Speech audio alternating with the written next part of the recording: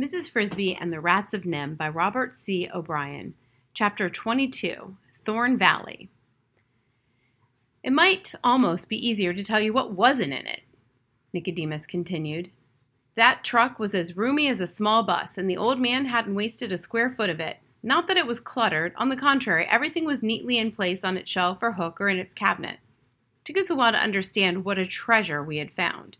The truck contained, as you might expect, a big stock of toys. It also contained the old man's simple living quarters, a bed, a lamp, a work table, a folding chair, a bucket for carrying water, a plate, pots, pans, and so on. There was a tiny refrigerator with food in it, and some tin stuff, peas, beans, peaches, things like that.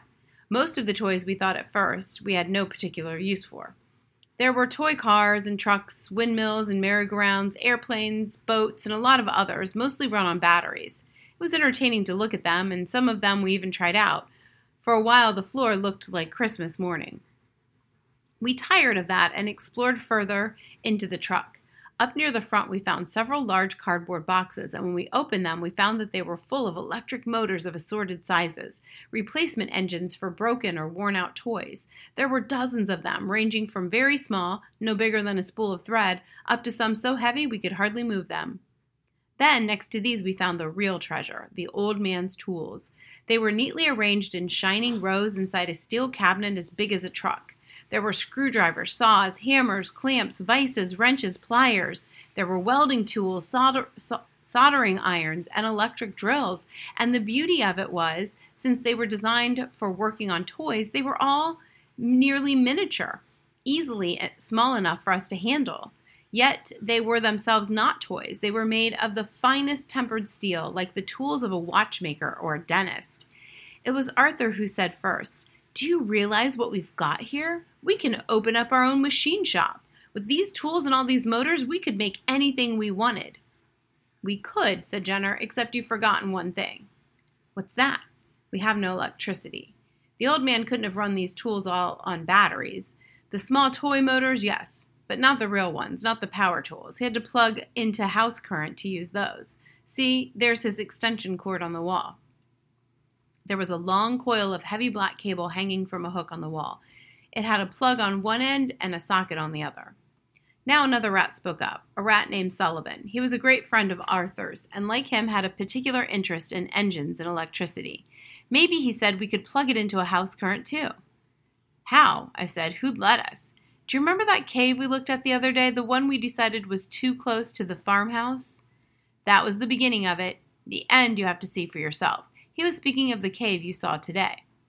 We all trooped back to it and examined it more carefully. It was too close, or at least closer than we had planned to live, to a human habitation.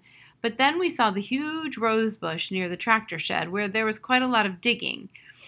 We could conceal an entrance. But most important, we noticed that there was an electric light in the tractor shed. Mr. Fitzgibbon had an underground power cable leading out from his house to the shed. We dug a tunnel to it, tapped it, and we had all the electricity we needed. Near it ran a water pipe. We tapped that too and had running water.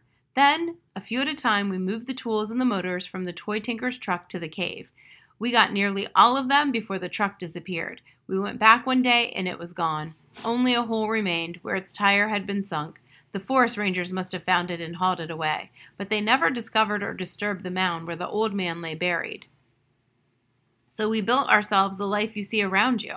Our colony thrived and grew to 115. We taught our children to read and write. We had plenty to eat, running water, electricity, a fan to draw in fresh air, a lift, a refrigerator. Deep underground, our house stayed warm in the winter and cool in the summer. It was comfortable, almost a luxurious existence. And yet all was not well. After the first burst of energy, the moving in of the machines, the digging of tunnels and rooms, after that was done, a feeling of discontent settled upon us, like some creeping disease. We were reluctant to admit it at first. We tried to ignore the feelings, or to fight it off by building more things, bigger rooms, fancier furniture, carpeted halls, things that we did not really need. I was reminded of a story I had read at the Boniface estate when I was looking for things written about rats. It was about a woman in a small town who had bought a vacuum cleaner. Her name was Mrs. Jones, and up until then she liked all of her neighbors. She, like all of her neighbors, had kept her house spotlessly clean by using a broom and a mop. but the vacuum cleaner did it faster and better, and soon Mrs. Jones was the envy of all the other housewives in town, so they bought vacuum cleaners too. The vacuum cleaner business was so brisk, in fact, that the company that made them opened a branch factory in the town. The factory used a lot of electricity, of course, and so did the women with their vacuum cleaners, so the local power company had to put in a big new plant to keep all of them running. In its furnaces, the power plant burned coal, and out of the chimneys black smoke poured day and night, blanketing the town with soot and making all the floors dirtier than ever. Still, by working twice as hard and twice as long, the women of the town were able to keep their floors almost as clean as they had before Mrs. Jones ever bought a vacuum cleaner in the first place. The story was part of a book of essays, and the reason I read it so eagerly was that it was called The Rat Race, which I learned means a race where no matter how fast you run, you don't get anywhere. But there was nothing in the book about rats, and I felt bad about the title because I thought it wasn't a rat race after all. It was a people race, and no sensible rats would ever do anything so foolish. And yet, here we were, rats getting caught up in something a lot like the people race, and for no good reason. And the worst thing was that even with our make-work projects, we really didn't have enough to do. Our life was too easy. I thought of what the scientists had written about our prairie dog ancestors, and I was worried. So were many of the others. We called a meeting, indeed a whole series of meetings, extending over more than a year. We talked and argued and considered and remembered our evenings in the library in the Boniface estate when we had wondered what a rat civilization would look like. Oddly enough, Jenner, my old and best friend, took little part in these discussions. He remained rather glumly silent and seemed disinterested. But most of the others felt as I did. Slowly, some things became clear. We saw our problems and figured out as well as we could what to do about them. First, we realized that finding the toy tinker's truck, which had seemed like an enormous stroke of luck, had in fact led us into the very trap we should have avoided. As a result, we were now stealing more than ever before, not only food, but electricity and water. Even the air we breathed was drawn in by a stolen fan, run by stolen current. It was this, of course, that made our life so easy, that it made our lives seem pointless. We did not have enough work to do because a thief's life is always based on somebody else's work. Second, there was always the fear in the back of our minds that we might get caught. Perhaps not caught. We took precautions against that. So much as found out. Mr. Fitzgibbon was surely aware that some of his crops were being removed. As our group grew larger, we had to take more and more. Already he had begun lining some of his grain bins with sheet metal. That didn't bother us particularly because we knew how to get the doors open. But suppose he should take to locking them. We could cut through locks, of course, and even through the sheet metal walls. We had tools for that, but it would be a dead giveaway. What would Mr. Fitzgibbon think about rats who could cut through metal? All these things we worried about and talked about and puzzled over, but we could not find any easy answer, because there was none. There was, however, a hard answer. I began taking long walks in the forest. I had an idea in the back of my head. Sometimes I went alone, sometimes with some others. On one particular day, I went with Jenner. I had not yet told him about my idea, nor did I on the morning we set out, but merely proposed a direction. We took along enough food for lunch. I remember it was autumn, a bright, cool day. The leaves made a rustling sound when the wind blew, and some were turning yellow. In my walks, I had been exploring the jeep trails, trying to find out where they went and where they didn't go, trying to find the wildest parts of the forest, places where not even the rangers ever went. A few times I tried asking for information. I asked 2 squirrels, for instance, if they knew what lay on the other side of a mountain that rose before me. But they were silly, fearful creatures, and after looking at me in surprise, they both scurried up an oak tree and scolded senselessly in loud voices, shaking their tails until I left. I asked some chipmunks, and they were more polite. They couldn't answer my question, never having been farther than 100 yards from where they were born, but advised me to ask the birds, specifically one bird, a very old owl who was famous throughout the forest. They even told me how to find the enormous tree in which he lived. That was the beginning of my acquaintance with the owl. He knew every tree, every trail, every stone in the forest. He was, as you know, not naturally friendly towards rats, or mice either. But when I told him about our life at NIMH and our escape, he grew interested. Though he did not say so, I think he had already been watching some of our activities from the air in the evenings. Anyway, he was curious and listened carefully when I told him about our problems and my ideas for solving them. I have talked to him many times since. It was he who told me about Thorn Valley. The valley lies deep in the forest beyond the big tree. The jeep trails do not cross it, nor even go close to it, for the mountains around it are forbidding, too steep and rocky even for jeeps, and are covered with thorny thickets. The owl told me that in all the years he had been flying over it, he had never seen a human being near it. Yet the bottom of the valley is level and broad and nearly a mile long. Steep cliffs wall it in all around. There are 3 ponds or small lakes in it, and apparently these are fed by springs, for they never dry up. On a clear day, the owl said, he sometimes sees small fish swimming in them. I thought, could rats weave fish nets or make fish hooks? It was this valley I was looking for the day I set out with Jenner.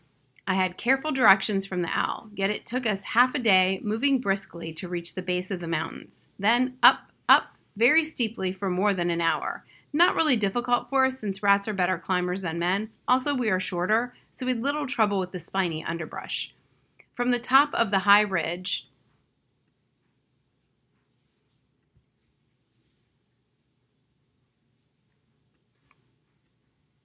at last we looked down and the valley lay before us.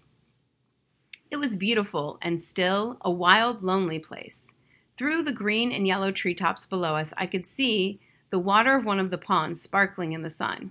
I got the idea in my eyes. Our eyes were the first to ever see it. Yet, that was not true, for when we descended into the valley, a deer suddenly appeared in the trees ahead and went bounding off down the slope. There were wild animals there, and I wondered if they even suspected that outside of the walls of these mountains, there were cities and roads and people. Most of the valley floor was in the forest. Great spreading oak and maple trees, but near one end of the ponds I saw what I had hoped to find. A large natural clearing, a glade where only coarse grass and wild flowers grew, and some clumps of raspberry bushes. This clearing was on the far side of the valley. Beyond it, the mountain wall rose again, a steep slope with big outcroppings of stone, granite ledges that thrust 6 or 10 feet out of the earth. We could live here, I said to Jenner. I suppose we could, he said. It's a beautiful place, but it's a long way away from the barn. Think how we'd have to carry our food, and no electricity. We could grow our own food, I said. I started to add, but didn't, and maybe someday make our own electricity if we wanted to. We don't know how. Anyway, where would we grow it? Right here, it would be easy to clear away the weeds and bushes, and if we dug into the mountainside under these rock ledges, we'd have all the cave space we wanted, dry and warm with a good roof.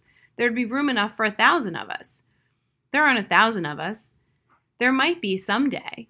But why? Why move? We've got a better place to live right now. We have all the food we want. We've got electricity and lights and running water. I can't understand why everybody talks about changing things. Because everything we have is stolen. That's silly. Is it stealing when farmers take milk from cows or eggs from chickens? They're just smarter than the cows and chickens, that's all. Well, people are our cows. If we're smart enough, why shouldn't we get food from them? It's not the same. Farmers feed the cows and chickens and take care of them. We don't do anything for what we take. Besides, if we try to keep it up, we're sure to be found out. What then? What if we are? People have been trying to exterminate rats for centuries, but they haven't succeeded, and we're smarter than the others. What are they going to do, dynamite us? Let them try. We'll find out where they keep the dynamite and use it on them. Then we'd really be found out. Don't you see, Jenner? If we ever did anything like that, they'd figure out who we are and what we know. Then only 2 things could happen. They'd hunt us all down and kill us, or they'd capture us and put us in a sideshow, or maybe take us back to NIMH. And this time we'd never get away. I don't believe any of that, Jenner said. You've got this idea stuck in your head. We've got to start from nothing and work hard and build a rat civilization. I say, why start from nothing if you can start with everything? We've already got a civilization. No, we haven't. We're just living on the edge of somebody else's, like fleas on a dog's back. If the dog drowns, the fleas drown too. That was the beginning of an argument that never had a satisfactory ending. Jenner would not yield to my point of view, nor I to his. It wasn't that he was lazy and didn't want to work. He just seemed more cynical than the rest of us. Stealing did not bother him. And he was a pessimist. He never believed that we could really make it on our own. Maybe he was right, but I and most of the others felt that we must at least try. If we fail, well, then I suppose we must come back here or find some other farm. or eventually forget all we learned and go back to stealing garbage. So we began working out the plan. It has been a long time coming. 3 years ago this spring, we started watching Mr. Fitzgibbons to learn how he did it and what he did to bring food out of the earth. We collected books and magazines on farming. We discovered early that in order to stop stealing, we would, for a while, have to steal more than ever. We laid up a 2-year food supply so that even if we don't succeed in growing a good crop the first year, we won't go hungry. We've got 2/3 of it moved to Thorn Valley already, and we dug a dry cave to store it in under one of the big rocks. We've got seeds, we have our plows, we've cleared and cultivated part of the land near the pond, and in a few days we'll begin our first planting. We've even dug some irrigation ditches in case there's a drought. We have a schedule worked out, sort of a countdown, and by early June we will be out of this cave and out of Mr. Fitzgibbons' barn, I hope, forever.